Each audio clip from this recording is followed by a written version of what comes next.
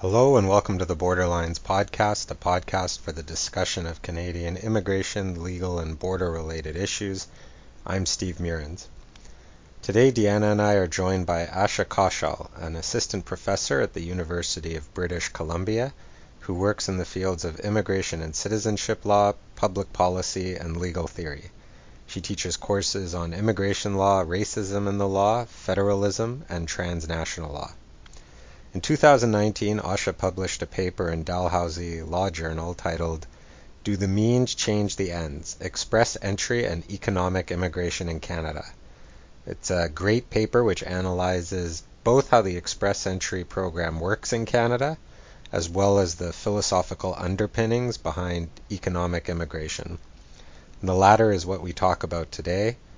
We also answer some listener questions related to economic immigration, including how long we think express entry will last, whether there should be country caps on economic immigration, how the government could target low-skilled workers, or what it calls low-skilled workers, whether Canada should bring back the Immigrant Investor Program, and what changes we would make to express entry or economic immigration. Now, one thing we don't do is spend too much time getting into the nitty-gritty of how these economic immigration programs work, and I just want to take 2 minutes here to quickly summarize some of the main ones. To do this, I have opened the Supplementary Levels Plan for Immigration to Canada for 2021.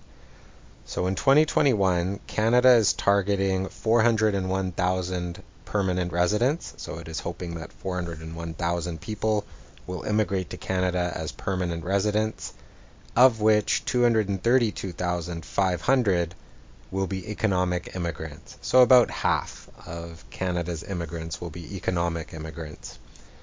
Of the economic immigrants, 108,500 will come through express entry. So about half of Canada's economic immigrants will come through express entry. Now, express entry is, as we talk about in this episode, a points-based economic immigration system.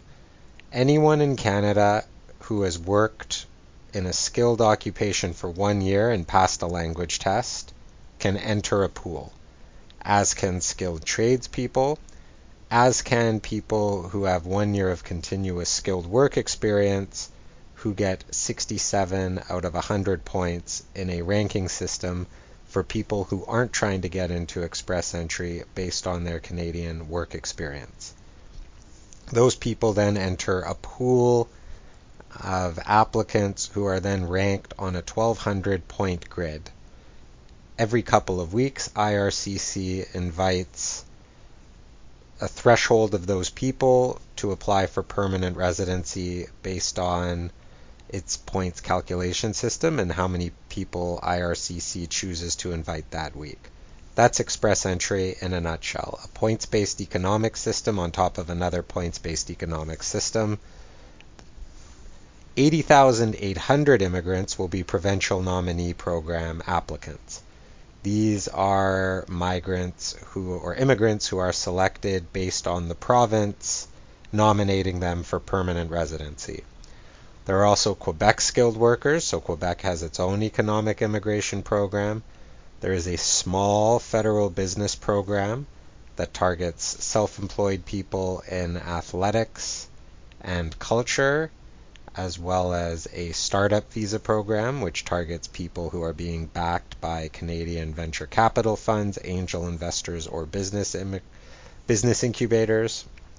And finally, about 8,500 people will immigrate to Canada through a caregiver program and different very targeted pilot projects that Canada has, such as the Northern Immigration Pilot Project, the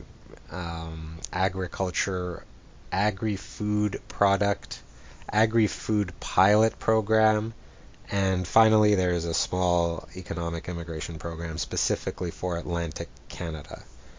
So that is economic immigration in a nutshell. We don't, again, get into the nitty-gritty of how these points work because, as Deanna notes in the podcast, it would be very dry.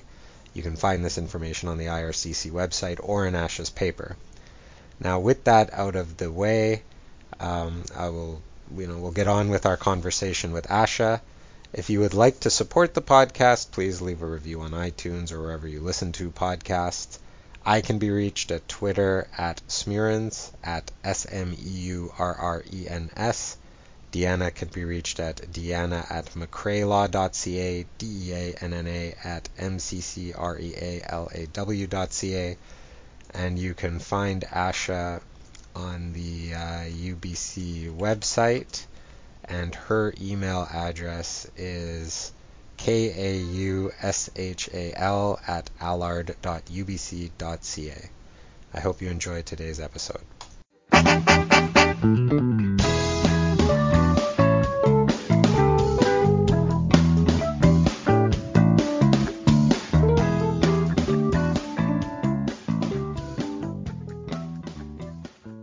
This is Deanna Okanatchoff. You can't recognize me because I have a very froggy voice today, but it is indeed Deanna, and I'm here with Steve Murrens, and we are joined today by our guest, Asha Kaushal, who is with the Allard School of Law, the law school here at the University of British Columbia.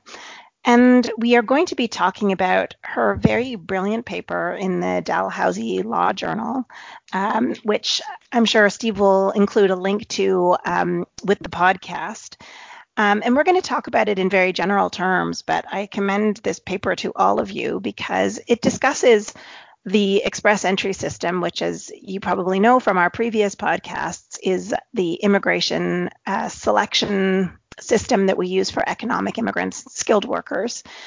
But I think, first of all, what I'd like to do is to ask Asha what inspired you to write this paper, and to just tell us a little bit about kind of how you framed up the topic and what you've tried to achieve by tackling this topic. Yeah, thank you for having me here. And I would just welcome, as we go through the podcast, for you, both of you, to jump in at any point if you've got things to add.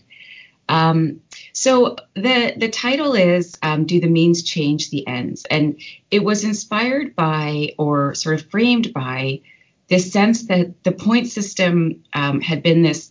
Canada, of course, pioneered the point system in the late 60s, early 70s, and it had been in place for a long time, and problems were starting to mount with it. And then in 2015, the government promulgated this express entry system, this online application system. And there was a bit of a scramble to figure out what went where in this system. And I think that was in practice as well as in academia, where we tried to figure out where was the original point system? Where were those minimum requirements, the regulatory requirements for federal skilled workers? And then what was the CRS system and what had changed, right? Because when it was pioneered, or I shouldn't say pioneered, when it was unrolled, then Minister Jason Kenney had said, this is kind of like a matchmaking system. And so this is something where employers get these 600 points that mean that a person can get pulled into the country, or a province can provide a nomination, and that's also 600 points. And so there was just this sort of sense that I had that it needed to be explained, it needed to be analyzed, and that there was more going on than what we were hearing in that sort of unveiling of the system, right? That there were things underneath it. And so what emerges in the paper, and what I was interested in investigating, is how it did much more than what the government was suggesting, right? So the suggestion that it was just managing economic immigration intake, but that everything else was more or less the same, was not actually the case. And of course, it has shifted over time. But it changed many things. It changed the selection mode. So, of course, that was online. It changed the entry criteria, right? So, yes, it's true, the point system is still in there, but it layered on top this second point system, this comprehensive ranking system, that really calibrated the kinds of things that the point system was trying to do, plus additional things, in a very different way, which meant that different people were pulled out of that pool than had been under that old point system, right? And then, of course, and we can talk more about this as we go, but all of that happened through this instrument called ministerial instructions. And those were also quite recent, right? And the use of them sort of ramped up over time. And this was really like their full form, where a whole system, along with its criteria, appeared in ministerial instructions and couldn't be found in the statute or regs. You had to look at those to understand how it worked and how you could get pulled out and how, the biweekly draws and all the rest of it. So maybe I'll just leave it there so as not to go on for too long. But it was, it came out of this sense that the advertisement of it as an online processing system was not the whole story. Yeah, and It I seems think to it's me, a timely. Oh, go ahead. sorry. No, I was just going to say, I feel like I like the way that you call it an advertisement, because through much of the Kenney administration, of the immigration department, I should say, that there was a lot of this kind of branding of what was going on. And I mean, we've talked about this a lot on this podcast, is the way that legislation started taking on these kind of American style names, that that it wasn't just Bill C whatever it was like, the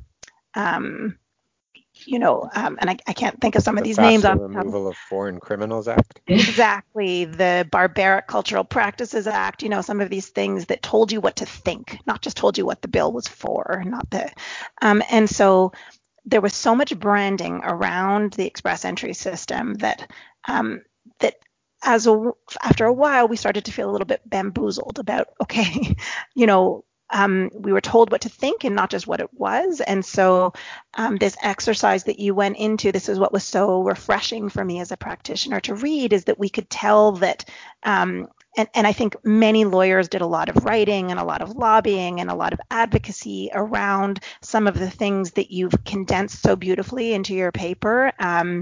But there are three things that you've kind of mentioned that are sort of very separate and distinct ideas. This whole notion of this kind of these economic models, like you talk about the human capital model and the neo-capitalist model, and I think just looking at some of those analytical structures and how those worked and how those were modified by the express entry system. So maybe that's one discrete topic. And then the second one is just what happened to the lawmaking process through the creation of the ministerial instructions, which is another entirely separate topic, and how that was really modified by the use of the express entry system. But the third one is kind of what this means overall for our concept of citizenry. And I think that's another thing that you so beautifully look at, and that it was really removed from the conversation. It like the way that express entry came in and kind of, it's not perhaps that it was something so new and so revolutionary, but it was a catalyst for me, at least, for me to want to kind of step back and think, whoa, wait a second. Can we just use this as an opportunity to think about what we actually want from our immigration system?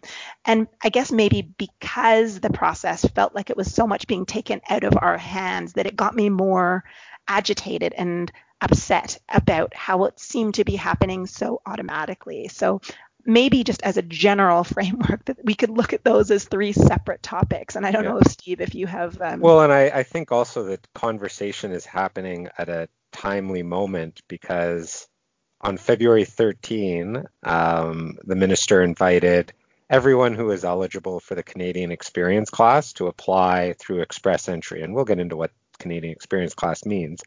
But the points that were required in the CRS, the Comprehensive Ranking System, went from around 460 to 75 points.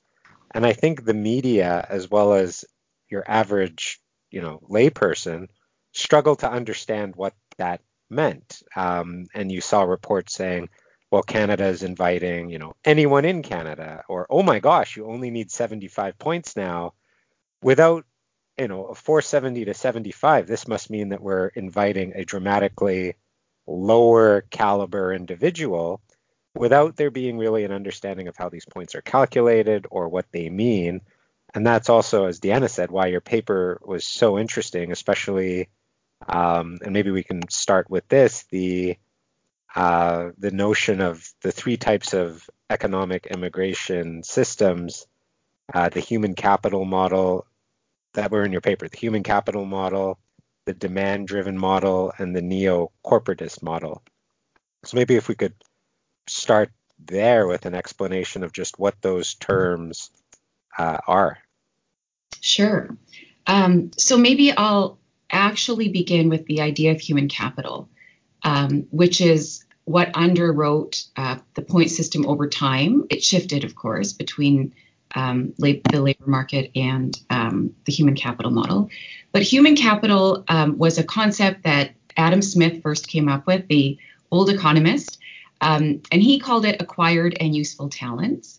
It then got picked up in the 1960s by economists, and they were interested in tying it to economic growth. So how these acquired and useful talents could generate more money, essentially, right? Or GDP or whatever it was. And so the definition that I use in the paper that comes out of sort of a cursory review of the economic scholarship on this is this idea of an aggregation of people's abilities, their innate abilities, and the knowledge and skills that they can acquire and develop. And so in the immigration context, there's a lot of emphasis on that piece of it, right? So things they can acquire and develop. So in terms of knowledge, we're thinking both about knowledge that informs their skill set and language, of course. Language is important. We're thinking about work experience. We're thinking about education. And so the human capital model is an effort to capture those ideas or those sort of vectors or axes, whatever you want to call them. And the sort of rationale behind it and behind the point system as it evolved was this notion that these people were well placed to deal with change. They were highly adaptable and they could move within an economy. So they could come and these skills both helped them integrate socially because they had language and they had education and they had work experience, and helped them integrate into the economy because the work experience meant that it would be easy to find a job. And if things shifted, them moving through the economy and society would be relatively easy. And so this is what's called the supply-driven model. It's where the government selects immigrants based on usually a point system, which is how you measure the human capital. And the Canadian system is the prototype of that, right?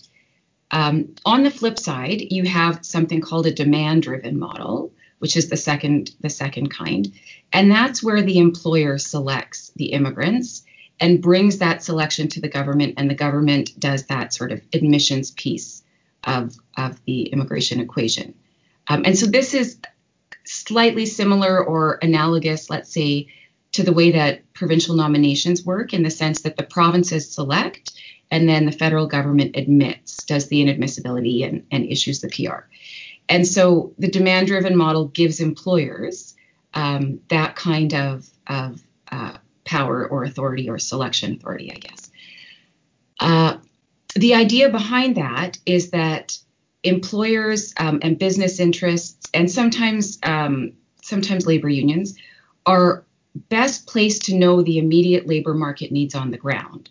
And so the people businesses pull, or employers pull, will obviously be pulled right into a job, and that immediate entry into the job is their integration. Right now, they're part of the economy, and so follows their integration into society and a neighborhood, and so on.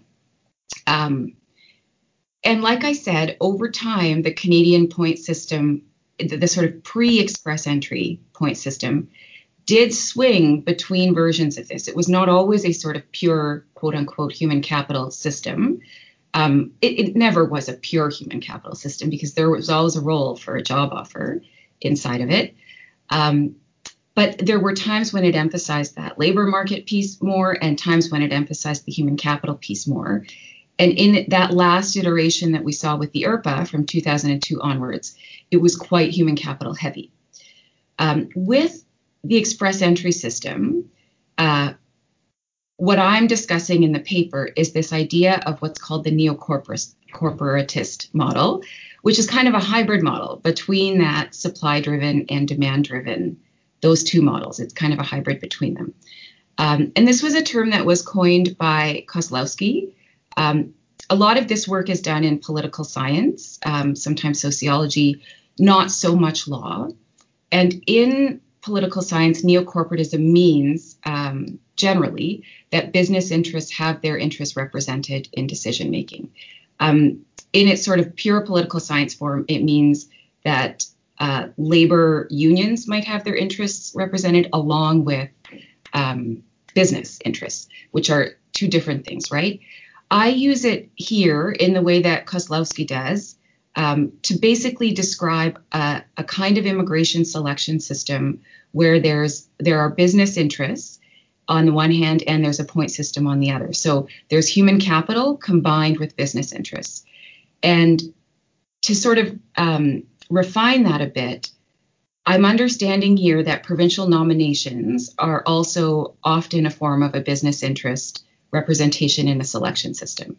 So those are regional business interests typically, and part of the force behind those agreements and the way that they have grown over time. So provincial nominations are a much bigger part of the immigration system now than they were.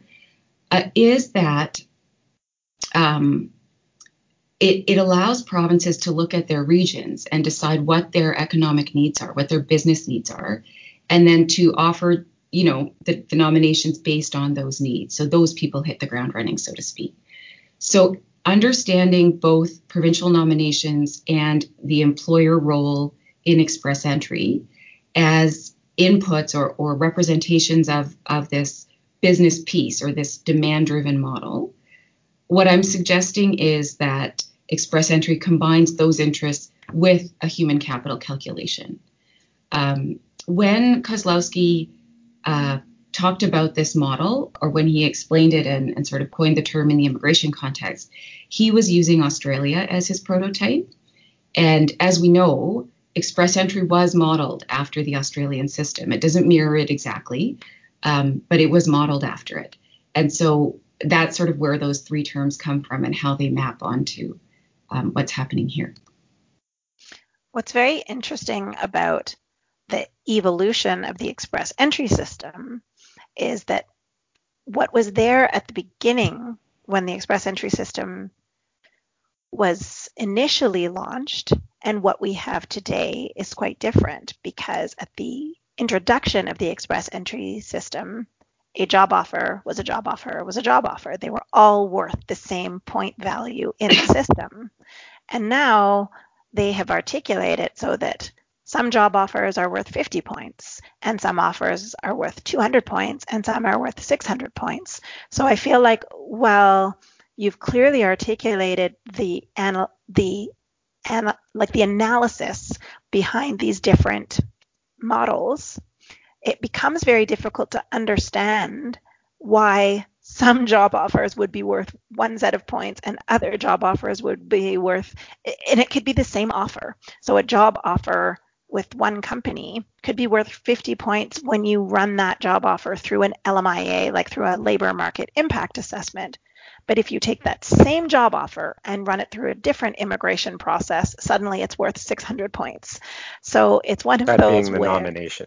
The provincial nomination. Yeah. So it's sort of like where the theory makes, I guess maybe it makes some kind of sense when you take it through the economic theory component, but where, again, this bureaucracy has kind of, to some degree, made a bit of a mockery even of the economics, even if we bought the economics in the first place. Well, I think what that touches on, Deanna, is this sort of underlying current of the express entry system, which is the role of federalism, right? And so those provincial nominations, and maybe we can talk more about this later. I don't want to take us off track, but the government now feels, I think the federal government, that it is engaged in a cooperative relationship with the provinces, and the provinces have taken on the provincial immigration selection process in a much bigger way, as of course both of you know. And so I think there is, as always happens with a federal system, I think there is a little bit of push and pull between how this all works out. And the federal government can only control, to some extent, how it weights a job offer in that CRS system. It can't tell the provinces how to run their nomination systems.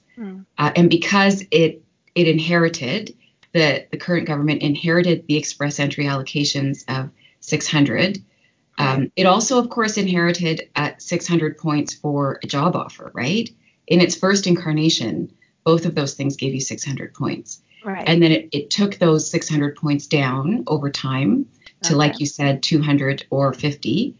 And I think that 200, my understanding, and maybe you can correct me if I'm wrong, is that was partly to compensate for the way that age was weighted in that CRS system, because older people were really harmed by the fact that they were older, even if they had excellent experience and,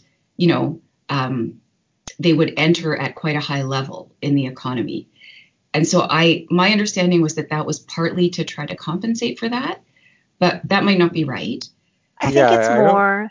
I think it's the age part, but it was just to capture, like those CEOs and the senior managers in the 00 national occupation classifications that the government uses, which has introduced its whole other host of problems. And this is an example of how, these points allocations often they bear a little bit of a tenuous relationship to the reality on the ground, where you have all sorts of applications now from people who are either, are you a manager or a senior manager? And that distinction can be worth 150 additional points in the express entry rankings, which very frequently makes the difference. Yeah, which led to a program for, now we're getting a bit off topic, but labor market impact assessments having to shut down essentially the owner-operator category because they viewed it as being so oversubscribed and abused essentially by people striving for those 200 points. So to give an example, like somebody could be a manager of a division at Microsoft supervising 50 to 100 people would get 50 points in the job offer system, whereas if you were the CEO of a company that planned to start, a small store that might employ 1 to 2 people, there were all these arguments over, well, is that senior manager because you're the CEO of the store, even though it's really just you and maybe one other person, and this whole arbitrary nature of how these points and jobs, how these points are calculated. I think I think before we leave the topic of this human capital model versus the hybrid model and the demand model and supply model is just this notion that underlying all of this is the notion that you can sort of quantify these skills and these qualities, and that based on things like age and level of education, you can quantify the worth or quantify the likelihood that this person will succeed. And I was very fascinated by what you said about when they did sort of like outcome measurements on economic immigrants in the pre-express entry system, what they came to realize over time is that their outcome measurements were not that good. And that's why they made the transition to an express entry system. And I guess for me, I don't really see, and maybe I'm jumping ahead to this notion of what citizenry is for me, is that I don't see a correlation between switching to an express entry model as addressing the fundamental issue. Like, can you quantify these qualities in what it, because I think the approach that seems to be taken in the transition from the old system to the new system is that we were just quantifying it wrong. But to me, I guess I just wanted to open this question was it a matter of quantifying it wrong, or is it an issue of just this whole idea of trying to, I always use this word that like we're trying to like looking at it as a commodification of certain human qualities and certain human attributes in order to say this is the formula for the perfect Canadian immigrant. So I just wanted to invite comments from either or both of you on this idea. Well, I think it's also their main justification when they brought it out was also as an application intake management system. So they had their old points ranking system in the federal skilled worker and the Canadian experience class, both of which were always oversubscribed. So remember, like the Canadian experience class used to have no quotas, then they kicked out certain occupations like chef or cook, then they introduced occupation specific restrictions and caps. Federal skilled worker program was at one point all occupations that the government considers skilled. Then it was 29 occupations. Then they terminated the whole backlog and they brought in express entry. So a lot of it to me has always just been this, well, we view to me it's been the government kind of saying, yes, the human capital model, the human capital model works. The demand-driven model works. There's too many people. And so we've devised this super complicated point system that we can modify at a whim to try to just figure out who we're going to select. And there's weird political, one day, a job offer is worth 600. Then, okay, we're lowering that, but we're increasing Canadian education. And, oh, you're Francophone. Okay, we're going to increase points now for Francophone. And this constant back and readjusting of the points to meet both political goals and human capital goals, all the while it just being an issue of there's supply not exceeding demand in terms of who wants to immigrate. Well, I agree with you, Steve, but to me, this goes to the second conversation, which is the one about ministerial instruction. And ministerial instruction is just one iteration of the government having absolute control over them being able to cherry pick immigrants. But it's not just by way of ministerial instruction. It's by way, it is by way of ministerial instruction. They can change anything at any time without any public commentary. And again, that does segue directly into our second thing. That basically means there's no rules except for the rules they decide at any given time. And so, but really the whole kind of subtext of there being this economic theory behind the selection criteria to me is just because when you look at the federal skilled worker criteria, the federal skilled trades, the CEC criteria, they're all there in the regulations. And they're looking essentially at 5 criteria: age, language ability, work experience, the ones that are listed in ASHA's paper. And then layered on top of that are the CRS, the comprehensive ranking system criteria, that are basically the same criteria. Whole different ranking system, whole different scoring matrix. All that accomplishes, in my view, is to make it so that no layperson truly understands what the selection criteria are and whether or not they have a true path to permanent residence. And so they're making life decisions without any certainty. And it's created an industry where lawyers are required to be involved because nobody understands it otherwise.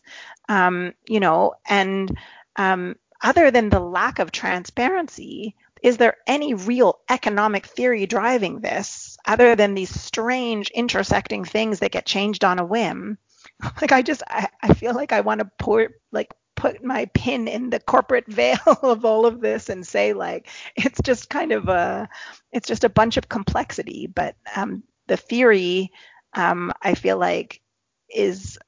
And I guess that was my point about yes, it was about 600 points. So now it's really industry driven, but then they took it down to 50. And so it's well, then that wasn't the thing that made the difference in terms of whether or not somebody was invited or not invited. Yeah, so that's interesting. The first thing to say is that immigration is always might be a strong word, but it's calibrated, right? It changes all the time. So it started with the railroad. And then when we were done with the railroad, there were Chinese exclusion acts and all kinds of terrible racist legislation. And so in a way, that's just a characteristic of economic immigration, I think, sort of an enduring one. And of course, it's possible not to do this very much. And so the U.S. is a country that just weights family kinship immigration much more heavily than it does economic immigration. So most people make it to the US based on family relationships. But once you choose to regulate economic immigration and use it to pull people in, you have to find a way. You have to find a way to decide who you're letting in. And so, to that extent, it does. It is a result of what Stephen described as the sort of supply-demand balance. But I think also we have to think about two things. One is, of course, that the version that the Conservatives put forward was modified by a Liberal government. And so what the Conservatives were doing, I think, was really responding to some of the problems in the federal skilled worker category. The sense that the backlog was so big that it had to be wiped out, and that by the time the people at the bottom of that backlog pile were getting in, the jobs that they had been, that the government at that point had thought were necessary for the economy had, they were gone now, or they had been filled, or so they were arriving into a different context than they had applied in, quite different. Right. And then, of course, there were you all know about the credentialing issues, right? And that's a federal provincial issue where the provinces are the ones who do the licensing and the credentialing. And so it was a coordination problem. And the low wages you mentioned. And so I think it was an effort to respond to those problems. And the government's response was these sort of two $600 or 600-point trumps, one for the labor market, the job offer, and one for the PNP. And then the Liberal government came into power and modified that. And I think it was just a part of it growing. As it grew, we saw what worked and what didn't. Right. And so this is the second piece. I think behind that are these political and legal constraints, such as they are. So Stephen had mentioned that now, Francophone or a strong French language skill can sort of tip the balance for you sometimes in the CRS allocation, or at least give you more points, I should say. And so that was the government deciding that it was important to bolster French-speaking communities outside of Quebec, because Quebec's selection program is so strong, right? And so there was this sense that Francophones were going to Quebec, and the small communities outside were not receiving enough immigrants to self-sustain. And I mentioned federalism already. So these things, I think, operate in the background and constrain express entry in ways that are not always legible right on the surface, but are all operating in those rooms where officials are deciding, well, how exactly do we weight this? And how can we calibrate this to respond to this new concern that we have? I'm not saying it's good or perfect or it's the right way to do it, but I think that level of complication that you mentioned is partly just a product of running a system that is this precise, right? That it's trying so hard to, exactly like you said, measure the value of a human for the economy and by extension the society. Right. It's impossible to do. Yes. Yeah. And then the other one that's interesting to note is, I guess we could say that express entry is a neo-corporatist model that was imposed on a largely human capital model, whereas the BCPNP has its own application intake management system, which turns it into a sort of neo-corporatist model, but one that's more jobs driven. Demand driven, Like the BC, I've got the guide open, is a maximum of 200 points, of which 80 are the human capital factors, and 120 are what they call the economic factors, of which the most important is wage. And in that ranking system, pretty much like if you've got a job that makes 100,000 or more, it's 50 points. And the ranking system itself is interesting because points go up very slowly every few thousand, to the point that if you make between 97,500 to 99,999, you get 38 points. If you make $1 more and you're 100,000 and above, it's 50 points. And it's almost determinative. And I don't know where that would rank, like the wage that a job pays. Is that indicative that someone has high human capital? Although that's not, those points are assessed elsewhere. And I don't know if you have comment on where the wage would fall in all these different models when the government stresses wage that much? Is it just to get tax dollars and that's what's prioritized there, or where does that factor in these different models? I don't know that I have an answer for that, Stephen. My guess would be that it's where you enter the labor market here, right? Mm-hmm. Yeah. And that's what the government is. And this goes to sort of the larger question of skills, highly skilled versus unskilled or low skilled. I think the wage is correlated to the skill level, with the idea that people with more skills and higher wages integrate into the economy at quite a high level. And so, the whole transition is easier. Yeah, my sense of it is that the BCP&P trusts the evaluation of the employer into what the worth of the employer is, like what the contribution that employee is going to be once they enter the Canadian market. That wage speaks directly to what their contribution is going to be to the economy, to the company, to the public in general. And so, I feel like they're quite responsive to that. Yeah. The other thing that's interesting about the BC program is they have their invitations to apply, but there's been almost this tacit recognition that the points rankings might not match what the province actually wants. So what I mean, as the example, is there's this tech pilot, and the British Columbian government will regularly stress that the tech industry is very important to British Columbia, that its applications will be expedited. And what's interesting is you need a lower points threshold to get invited through the tech pilot project than you do if you're in the normal stream by a considerable amount. Yeah. So even though theoretically, I would have, if that's the industry that BC is coveting, and you would think that the points would somewhat match and be higher for tech if the points ranking system actually reflects whatever economic contribution the government wants. But that makes a kind of sense to me, though, doesn't it? Like the fact that something happens to be a knock 00 versus a knock O, it really, like, that sort of goes back to your comments earlier, Steve, where it's like, it's not so much what actual knock classification you fit into. It's about the quality of the work. It's how it actually dovetails with the industry, with the regional needs. Oh yeah, so maybe I'm not conveying what I want to be conveying clearly. It's that the points rank, the way things are ranked, it to me is a tacit admission that the way the general ranking occurs isn't actually reflective of economic needs or that's right. priorities of the government.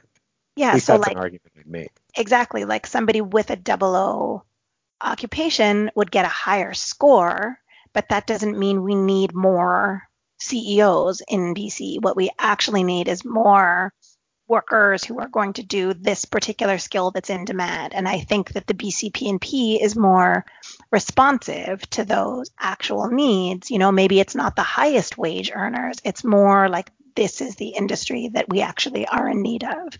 And so I feel like it's a much more qualitative as opposed to a quantitative assessment. And that's what I appreciate about that kind of analysis that's not strictly about numbers. And again, it's a smaller pool. So I understand that they have the ability to get more qualitative than perhaps the federal government does. And I guess that's why the federal government has accommodated the provincial nominations, because they have the ability to look to regional needs. So, it is accommodated within the express entry system. Yeah. So we've touched a fair bit on express entry, which isn't, just to recap. We haven't really got, I don't know if either of you want to do a 2-minute quick overview on what you actually have to do to get into the pool.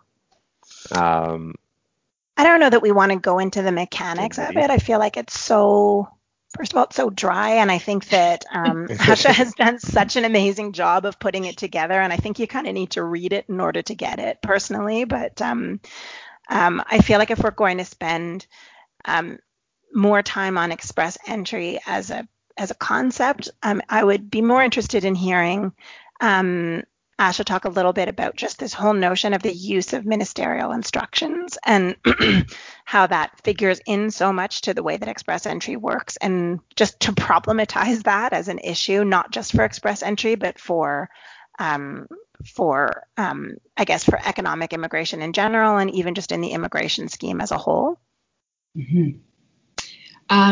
So I remember when I was still a student, a PhD student, trying to look for things and not being able to find them in the IRPA or the regs or the guidelines, and finally figuring out that there were these things called ministerial instructions, because of course I wasn't in practice.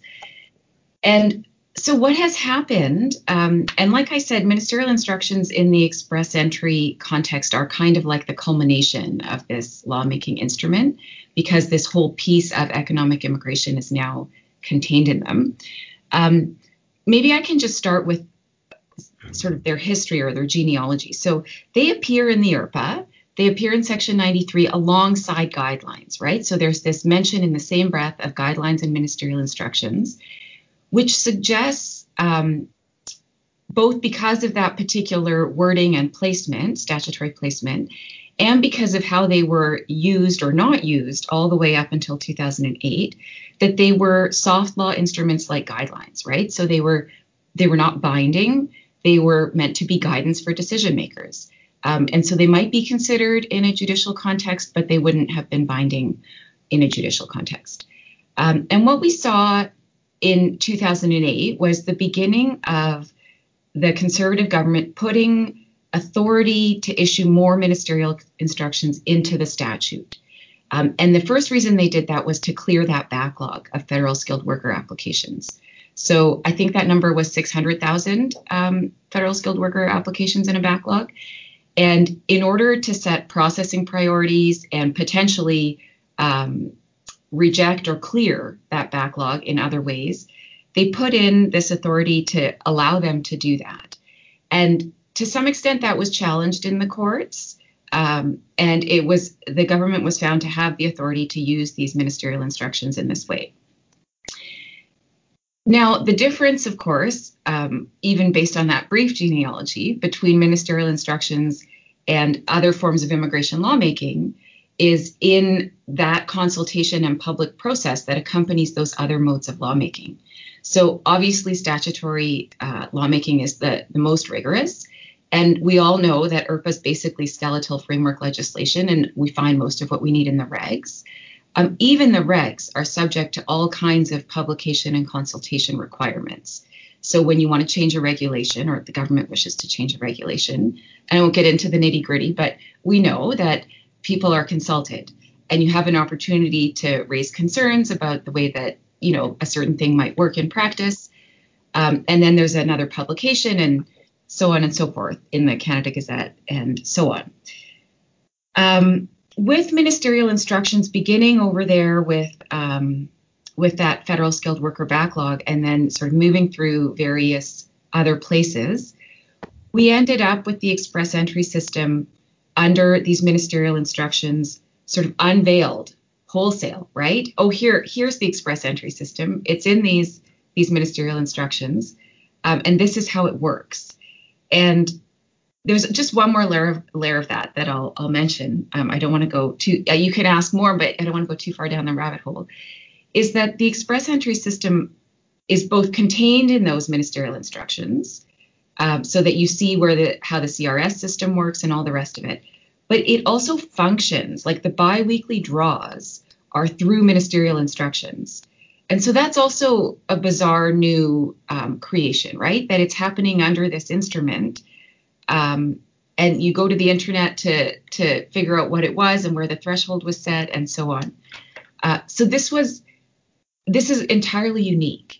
And when these ministerial instructions were taking their fullest form, Audrey Macklin, who is a professor at the University of Toronto, who's worked in immigration and refugee law for a long time, said, this is like law by decree.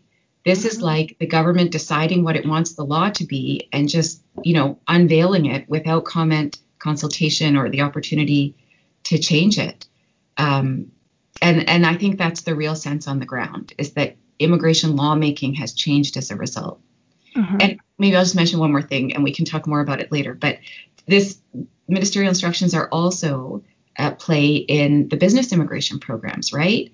So the entrepreneur and investor programs were modified into the startup and then the investor venture capital program, and then the venture capital program was paused. And so these ministerial instructions are doing a lot of work when it comes to economic immigration. I remember when this transition occurred, I was at the time the chair of the Canadian Bar Association immigration section, and I just remember the section. Like, I don't remember how many submissions or how many hours we spent drafting multiple submissions and trying to make appearances and trying to provide public comment. And every time we were told, well, this is not the time. It's when, anyways, I really do, once again, just want to suggest that everyone read this paper, because I feel like the way that Asha has described the attrition of the democratic process that occurred with the creation of the ministerial instruction, it reflects very much the panic that I felt at the time and have continued to feel ever since, that we did really lose something at that point in time, and that we haven't got it back. And I think that there would need to be a wholesale, it's very hard once those powers have been lost to get them put back, because it's very hard for any administration to say, well, I don't want those anymore, because it's so easy for them to make changes to the rules. But anyways, I think it's been so beautifully articulated in here. See, I'm going to show my age a little bit here, but I only started practicing after the ministerial instruction regime was introduced. And so what was weird to me was when they had the ministerial instructions for the startup visa program, and they rolled them into a regulatory amendment, and they took it from ministerial instruction to something that's in the regs. And I thought, wait, that's weird. I wonder why they chose to do that. Like, it's wow. When you started, it's such a different wow, that does make me feel very old. Yeah, well, it's to me like the way that they've done, for example, the caregiver pilot programs, to me is another example of the use of ministerial instruction. And I find that very, very upsetting because this is a very highly vulnerable group of workers. And part of what really is challenging for me is the lack of transparency. And I've talked about it to some extent in terms of, like, let's say I'm a skilled worker who's trying to come to Canada, and I decide that I want to bring my family, and I'm going to come on a study permit, and I'm going to study, I'm going to get a degree, I'm going to then get a post-graduation work permit, and I'm going to try and earn permanent residency. And that person says, I'm going to move my family, I have young kids, when can I get permanent residency? And my advice to that person is, I don't know. I don't know if you ever will. And that is truly my advice, because the way that the system is set up, nothing is the law. The law is maybe. The law is it will depend on what the system is at that time. And of course, that was always true because it was a regulation and it would have had, but at least in that period of time, it would have taken time for the rules to change. And there would have been transitional provisions, and there would have been a democratic process where we would have had the ability to comment if they tried to make changes that would have impacted somebody who had made these investments and these life choices. But now they could change it overnight. And I did have clients who had ready permanent residence applications where they had done their studying and they had, made their investment and they had their kids here and they had a totally eligible permanent residence application. And then they took their points from 600 to 50 overnight, and all of a sudden they were no longer eligible. And now they've been here for years and years and they no longer can send their application. So there are dramatic consequences and all this kind of stuff, and I can go on for ages. I'll give another quick example, which is I've pulled it open. Ministerial Instructions 10, and I briefly referenced it earlier, Canadian Experience Class. On November 9, 2013, ministerial instructions were issued to manage the intake of new applications in the Canadian Experience Class, effective immediately. Work experience in 6 NOC B occupations, the big one being cook, and also chef and bookkeeper, can no longer be used to qualify for the Canadian Experience Class. So all those people who had 11 and a half months of work experience as a cook, which would have qualified, were effectively out of luck as soon as that came in. And they might have had a work permit that was expiring next week and no ability to extend that work permit. And they might have already done a diploma in hospitality that they had spent $30,000 on, and their kids might have been in school. And yesterday they thought that they had an ability to file a permanent residency application, extend their work permit, extend their kids' study permits, and they were 6 months away from becoming permanent residents. And all of a sudden they have to figure out how to go home. And so they're like, massive. And the same thing they did with the caregiver program, where they had these projects that were going to expire in November 2019. And in June, they just decided canceled. And yes, they replaced it with something different, but the criteria were different. And some people who qualified in the old one, and so like these ruling by decree has serious consequences for people, and it's a rule of law democracy issue, which is what I think was so important about what you described in that portion of your paper that I don't think the general public understands. Yeah. I think I want to take it in the interest of time I canvassed the Twitterverse for questions when I said that we were going to have Asha on, and we got more questions than we can answer. And there's about five or six. Because I did too much ranting, Steve. I'm sorry, I couldn't help myself. No, there were too many. Like I was pleasantly surprised by the amount of emails and tweets that I got with questions. And the first question that I think we'll ask is, and I didn't write down the names of the people who wrote the tweets, but till when do you think express entry will last? And in the context of today's discussion, I think we can frame this as, do you think we'll see a return from a neo-corporatist model to a human capital model or a demand-driven model? Yeah, so I'm not great at predictions, so we'll take this with a grain of salt. But I do, my sense is that express entry is here to stay, at least to the extent that it is this online intake management system that the government keeps telling us that it is, right? Automation you both know this, is this sort of the new frontier of immigration decision making. One of the things that happened with express entry was that a lot of that discretionary decision making that used to happen in even that point system was foreclosed now, right? So it's quite hard to judicially review express entry decisions because there aren't that many entry points for the officer to decide whether something qualifies or not, because so much of it is automated or sort of third party. Yeah, third party to ECAs and third party to language tests and all that stuff. Yeah, I agree. Yeah, and so that really has built the efficiency of how express entry works, and it allows it to work quickly. And most people really appreciate that feature of it. I think all of the problems that we've discussed are very real, and there are more besides.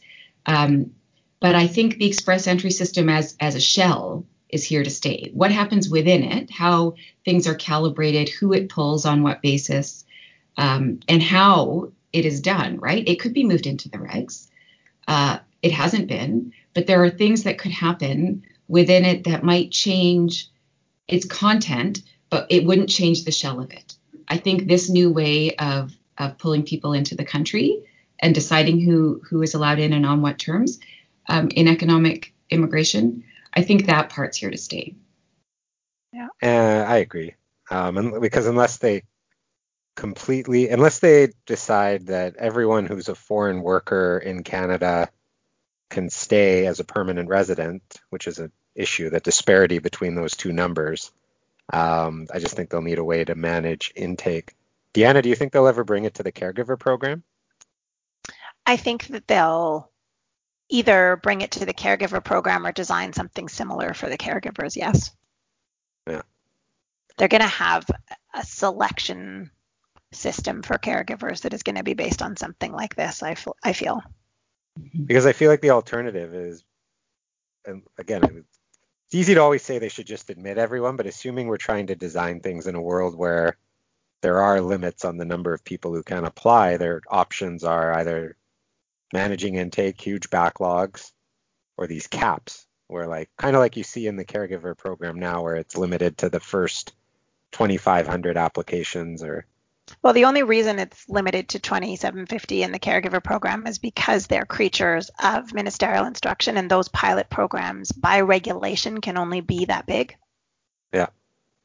So, I mean, who knows if that's the thing, but this is just like a breaking news story. They finally started to acknowledge receipt of the applications received at the very beginning of the caregiver, the new pilots, which were received in June 2019. I received I AORs. posted an ATIP that someone I from the list know. shared that showed. I've already done a news interview, a story. From that? Yes. I think, Deanna, your mic may have just cut out, or was it mine? No, it was me. Coming soon Okay. is the story from in the Toronto Star about that. We got a few questions along these lines. With economic and technological developments in countries in Asia, do you expect India and the Philippines to remain the source of economic immigration for Canada? Similar questions were a few along these lines. Should there be country caps in the future, as most economic immigrants seem to just be from a few countries? Yeah. So I don't know that I would venture a prediction on the first front. Maybe either of you has more to say about that. With respect to country caps, I don't foresee country caps. And I say that because of our history of, our quite racist and national origin discriminatory history of capping countries. I don't think there's any room in Canada's legal system and its sort of fundamental rights and rule of law requirements in the Charter and elsewhere to say we will only take this many people from this country. Now, I could be wrong about that, but my sense is that there is now a very good sense or a very good understanding of Canada's racist immigration history. And in academia, at least, the new frontier of that is thinking about the relationship between immigrants and Indigenous people.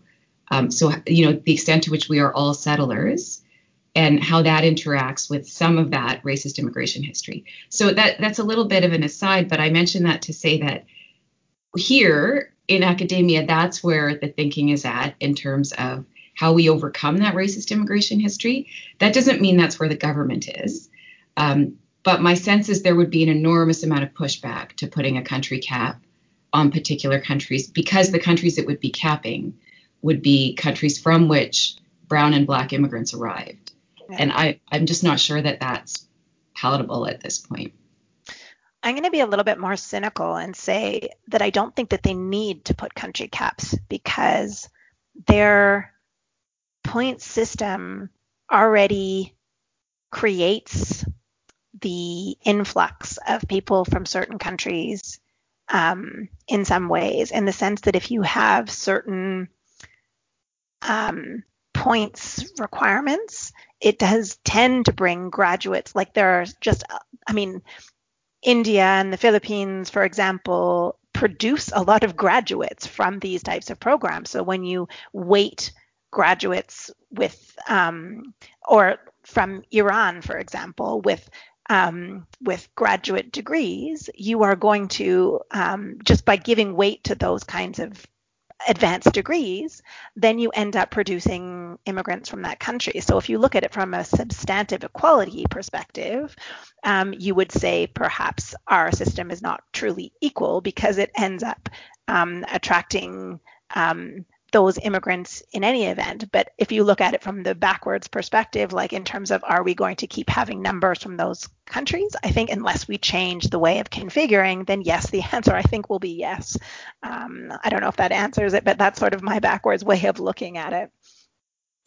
Yeah, I feel like points adjustments. Like one of the stories of Express Entry was how it led to an explosion in immigration from India, or of Indian nationals, because they come here, they go to school, they get a work permit. The tinkering with the caregiver program has led to a collapse. Like I've just pulled up some stats from 2015 to 2019. The Philippines went from about 51,000 to 27,000 people arriving. India went from 39,000 to 86,000. Exactly. And I think China, when you look at, for example, the intercompany transferee, when they changed around and they became stricter around intercompany transferees, I'm sure you would have seen an immediate change to the numbers coming from India, because like that's specialized knowledge. When they started becoming much more strict about who had specialized knowledge, I'm sure you would have seen, because it's just a matter of the way that the companies, those transnational companies, are using these programs. Those big, huge transnational IT companies from India, when you started to see that they were saying, nope, we don't consider that a specialized knowledge worker, then all of a sudden, I'm sure you saw the numbers from India coming down. So again, it's like, I think that it's not about capping countries. It's about figuring out how they're going to administer existing policy that ends up having a direct impact on countries of origin. yeah, or trying to standardize the study permit approval rates. Will Tao on Twitter, Will's an immigration lawyer, has been tweeting almost country by country, and there definitely is a clear correlation between, well, with the exception of certain countries, study permit approval rates. Wow. And like Africa, it's abysmal. Oh my goodness. Middle I'm East, sure. abysmal. So if there was a way to like get those up, it would lead to more immigration from African citizens of African countries. But I don't see them doing it through restricting caps on like this many people from India, this many people from China. That's an amazing point, though, Steve. If somebody would to GoFundMe campaign to do judicial reviews from the visa office in Pretoria, there would be a dramatic change in the influx of skilled workers from, or students from Africa, I imagine. Oh yeah. Because any refusal I've seen out of that visa office was quite terrifying. We've kind of touched on this a little bit, but how do so the question is, often mid-career professionals are too old for express entry, can't get sponsored for PMP, and not high net worth due to Forex, so they just languish on work permits, unable to transition to permanent residence. What can be done? And I want to turn this question a little bit into something that has sort of bugged me, but maybe I'm incorrect in being bugged, which is how through the different points ranking systems that the provinces and the federal government has, they often all seem to be targeting the same individuals. And, a lot of people will get express entry PNP just for the work permit, for example, that it conveys, even though they already have enough points through the federal stream. That doesn't come with a work permit. The provincial nomination programs do. I guess, A, why do you think that is? And B, should it be completely separated, the provincial nomination programs and express entry, such that they aren't targeting the same people? Yeah, so that's a great question. I think there's two pieces to it. One is what can the federal government tell the provinces about their PNP programs, right? Yes, that's another add-on. Yeah, and so I've sort of gestured towards that already, but this is a delicate dance. And of course, provinces have ramped up their presence in immigration, and it is not at all clear that the federal government could rationalize the way this works if it wanted to. So that's one piece of it. I think the other is this sort of general lack of medium and low skilled labor or workers in any of these point systems, right? So we do have federal skilled trades, and CEC tries to sort of, catch a different kind of person to some extent that has that work experience in Canada. But generally, the reason we have more temporary workers than permanent residents in any given year is because we still refuse to acknowledge that we need to find pathways for lower skilled and medium skilled, or, sort of somewhere in the middle of that, for those people to enter. And so they come in through these other complicated ways. And we are not offering a clear pathway to permanent residence. And so I think that's sort of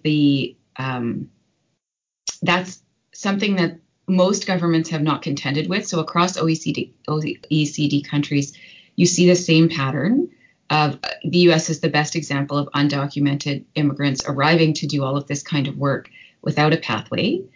Germany has this long history of having brought in temporary foreign workers who all stayed.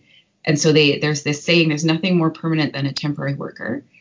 So that has to be fixed at sort of a core level. Canada has to figure out how it's not targeting all the same people, both between the provinces and the feds, but also just within the express entry system itself. There needs to be space for what this problem sort of describes, right? I have a question. I'm not sure if you'll know the answer, but do either of you have a sense of how much work is done on assessing outcome measurements of any of the workers who come into Canada? Because I have been working with caregivers for almost the entirety of my career, and my anecdotal impression is that they go on to be some of the most productive members of our society. And I know, like, when I walk into a hospital in British Columbia, they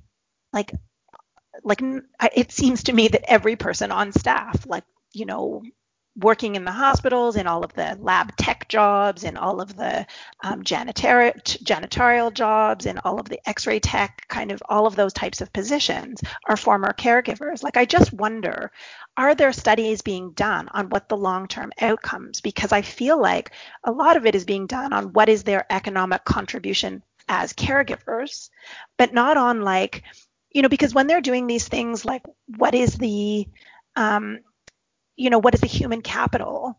I just wonder, over what period of time are they looking at it? And also, many of the caregivers that I know, their children go on to become doctors.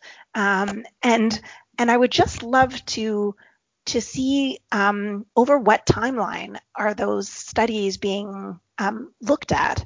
And I mean, again, this takes us back to that conversation about citizenry and even when you look at, let's say, for example, the CEO, who maybe have a very high tax value, but do they stay in Canada until the end of their career? Or do they stay here for a 2-year period and then they move on to their next CEO gig, and that maybe is in Germany or wherever else? So I just wonder if either of you have any sense of what degree of human, social study is done in terms of this to inform this immigration policy. Well, I don't know how much it informs immigration policy. I'm sure if you go onto the StatsCan website, there'll be a table for just about every scenario you could possibly imagine. I've started subscribing to something called The Daily, which are just 6 little articles that StatsCan does. And so yesterday they had one on the median salary of the children of immigrants who arrive at the age of 10 based on their parents' economic immigration category. Wow. And gender, some of the stuff that they throw out, race, they have stats, any stat. I mean, I'm pretty sure their StatsCan, they've tracked what you're looking at. It's just a question of, has someone gone in and looked at that data to come out with some conclusion? No, I think that's right. There are a lot of people working for StatsCan, and a lot of those people are academics who are doing studies that then StatsCan draws on, right? So there are sort of these economists that work at this intersection of immigration and labor market outcomes and so on. But I think Stephen is right that the specifics on that, I don't know. And it's possible nobody did dig into that. It's sort of a yet to be discovered field. But this is also sort of a larger piece of, and people have said this in the media, right? That people who come as family immigrants, so who come through sponsorship or as dependents or whatever, are often very productive, and we don't track them in the same way generally. 100%. Yeah. We don't find out, what they're doing. And it's not to say we should. I mean, I'm not sure we all need to be this economic citizen at the end of the day, but that we just don't. We don't understand family immigration that way. And so. No. And actually, for the first maybe 5 years of my career, caregivers were put in the humanitarian social policy category of immigration. And I remember the day that they switched them over and having this whole conversation with myself, like, is that right? Like, do I want them? I mean, not that it's up to me, but sort of like, yes, these are productive, like, of course they should be economic immigrants, but again, they're called low skilled workers, even though, like, is that really low skilled?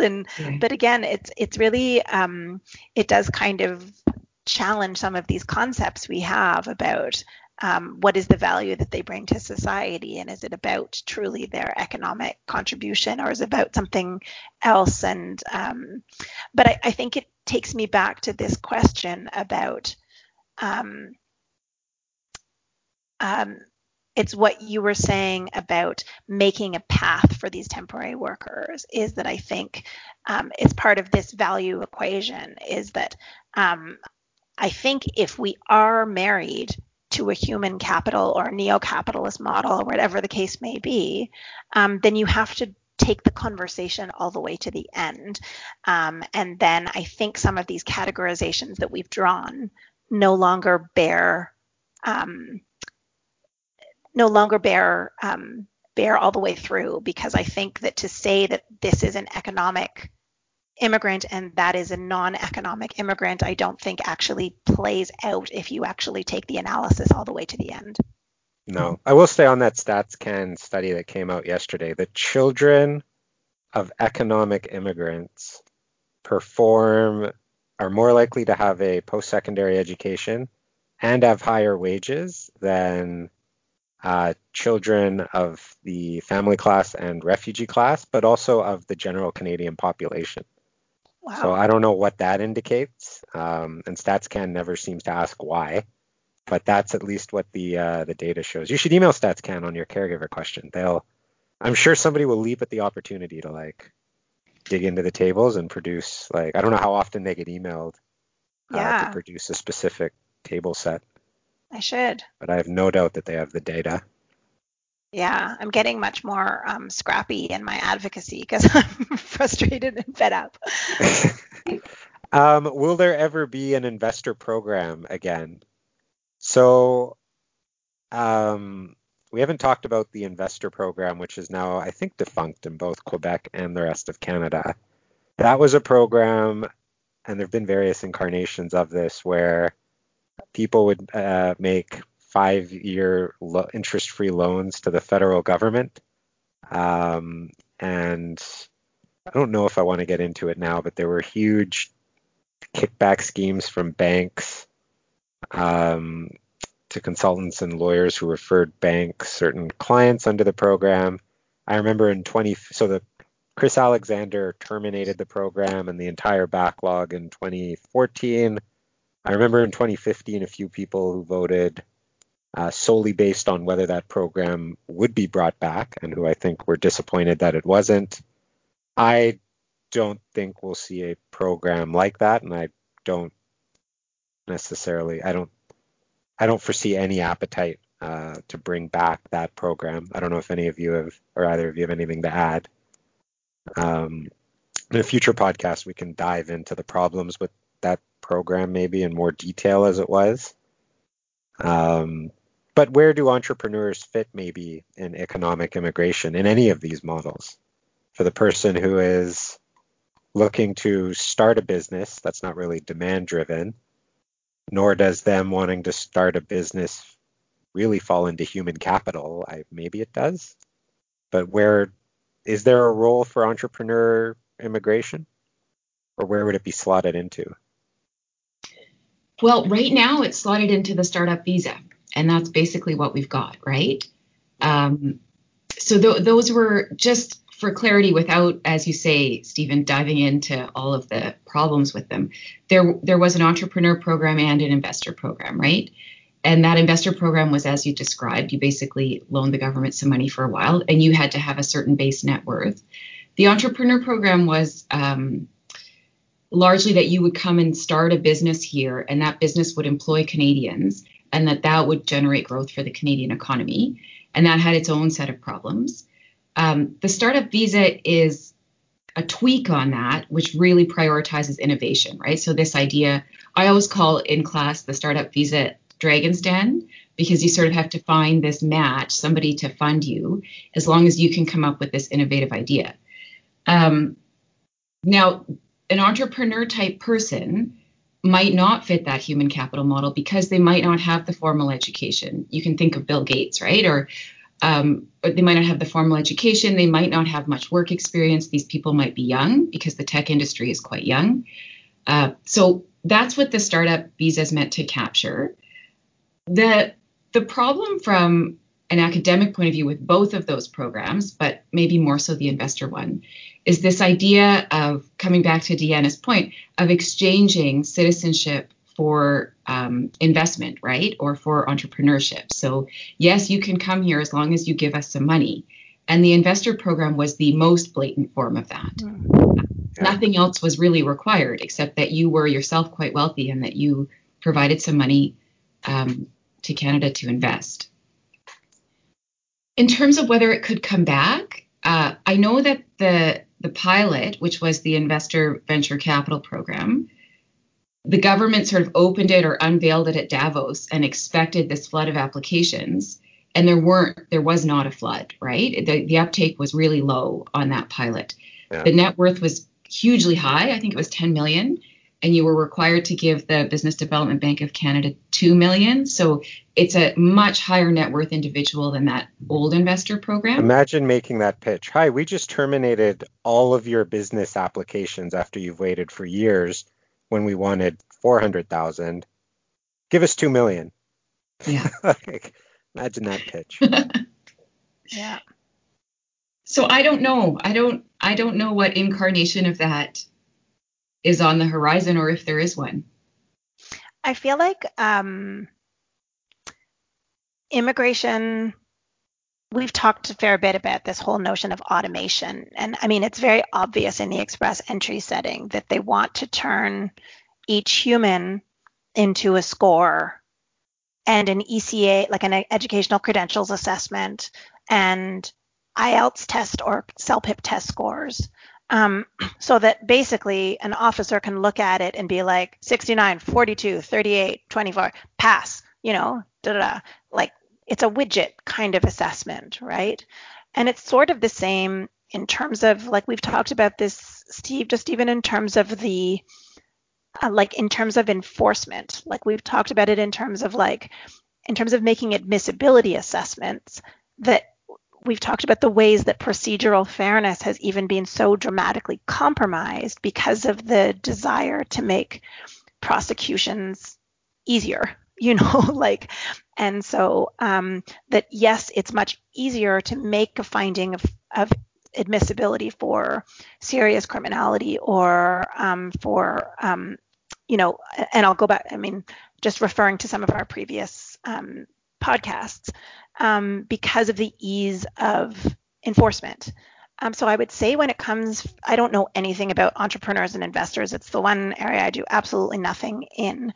But I do remember from my days with the CBA and doing consultations with immigration is that they know that entrepreneur and immigration has been an ugly file. And if they had a way of turning those applications into widgets, then they would do it. But I remember actually hearing somebody at CIC saying, like, if you could tell us what blood test to take to find the elements that you could find in the blood of Bill Gates and, then we would do it. Because I think that they just want clear criteria that's not about assessing somebody's business prowess and somebody's money and whether or not the person that's brokering this deal is a fraud, then we would do it. But again, there's no way of putting it into a nice quantified version, and they don't like qualitative assessments anymore, and it's too hard. And so they're kind of I sort of agree with what Ash is saying, that they just don't want to do those qualitative assessments. It's gotten them into hot water before. And when they did do them, even though it was kind of like this buy a visa program and there was like, it was as close to that as possible, they've spent how long now doing MISREP applications, and how many litigation files have you handled where they're trying to take away that status because they think the person is no longer worthy because they didn't stay in the place where they said they were going to go and invest in, even though like it was only one shade different from like, we got your money and you didn't stay there for long enough, and now we think that you don't deserve that status. And so to me, those are very complicated questions, and I don't think they want to get into it. So I'm with you that I don't think they want to touch that with a 10-foot pole unless they have the DNA formula for what makes a Bill Gates. Okay, last one. I'm going to say the initial question, then reword it slightly. Do Canadians need to constantly think about what advantages Canada possesses to attract economic immigrants? Can these advantages be quantified so that the immigration system could be designed or adjusted with clear goals? I'm going to reword that to say, notwithstanding all of our criticisms about the points system, if you could change one thing or add one quality that gets ranked, or more points or less points for something, what would it be? And I'll start, since I had the luxury of thinking of the question, which is right now there's nothing really good for people who are in the trades because they don't get any education points, and the education credential assessment providers don't do assessments of trades or apprenticeships. And I don't actually know how it would be implemented or measured, but something where an apprenticeship could be assessed to reward points along the same lines as a post-secondary degree. And maybe I'll start a company that assesses apprenticeships somehow and does that so that I'll get the exclusive rights from the government the same way Wes and all these other service providers have. But that's what I would introduce. And that's the big complaint I hear, is that in some countries where apprenticeships serve in lieu of formal post-secondary education, there's no way to get that recognized in express entry.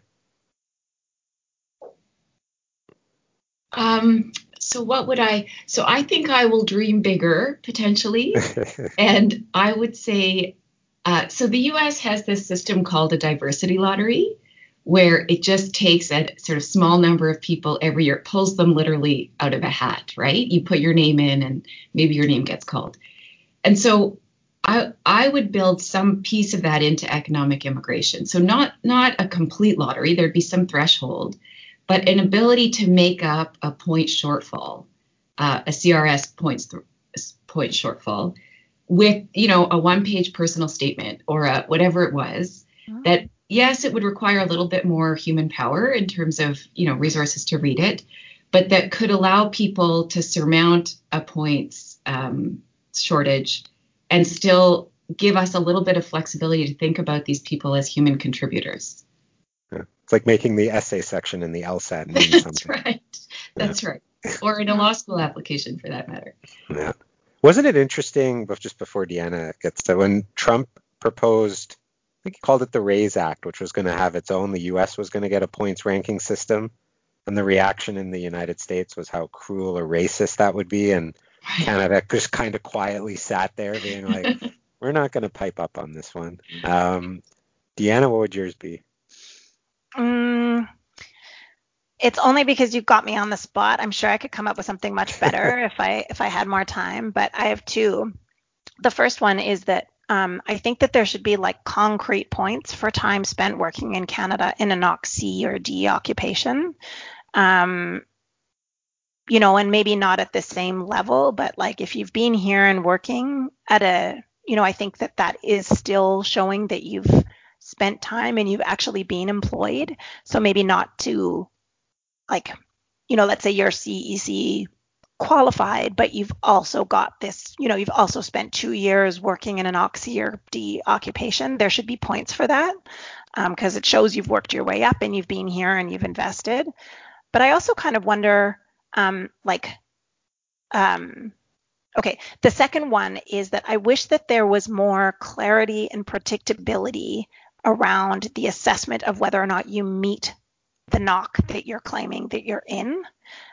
So some way to get like an independent assessment in advance of like, yes, that work experience falls within that knock, so that you're not waiting 6 months for them to be like, no, because that's where I'm getting consulted most by people who want to judicially review the decision, where 6 months later, the department says, no, I don't believe you've chosen the right knock. And then they refuse the permanent residence application and they refuse the open bridging work permit. And the person finds themselves here with no status. And I find that I am often successful with those JRs because it's just such an impressionistic kind of evaluation, and the fact that they can't upfront that and be like, yes, we have determined that that is the right knock, and everything rides on it when you're filing an open bridging. No, that's becoming increasing. I'm sure it's the same type of issue you've seen where CBSE or CBSA or IRCC approves a work permit under a knock, and then at the permanent residence stage, they basically say, well, that work permit being issued was an error. So all of that work really wasn't under the right knock, which to me raises a huge procedural fairness issue, but there's a lot of like standard kind of issues that arise where like somebody has relied on something and carried on and got their work experience, and yet at the end of the day, they find themselves kind of flailing at the end of an express entry application and told that they weren't actually working with authorization, and so yeah. Yeah, or self-employment in the CEC. Oh, that's a super vague concept for another time. Anyway, so that was great, Asha. Thanks for coming on. I remember last time, I guess there were in-person class, I got to do a guest lecture at your at the immigration law course that you teach, and it was fun. I remember most making a comment that our articling student, who was a former student of yours, was running the CBA Twitter account as we were paying her. And I had at least, when I got back to the firm, she said, I got like 5 to 10 people from that immigration class that you just taught texting me saying that you were, talking about me at work. But yeah, no, it's hopefully we get back to like in-person life and stuff like that again soon. Yeah, and please send us any other papers of interest, because that one totally piqued my interest. I'm going to be following you from now on. I don't know if that's good or bad. And Deanna, I would love to have you come to the class too, now that we've met, so to speak. Yes. I'm always looking for, like I said at the beginning, it's hard when you're not a practitioner to do some of this technical stuff with the students in a digestible way, right? Oh, I can't even imagine. Like it's such an odd beast working in this field. It is an odd beast. Fascinating though. Anytime.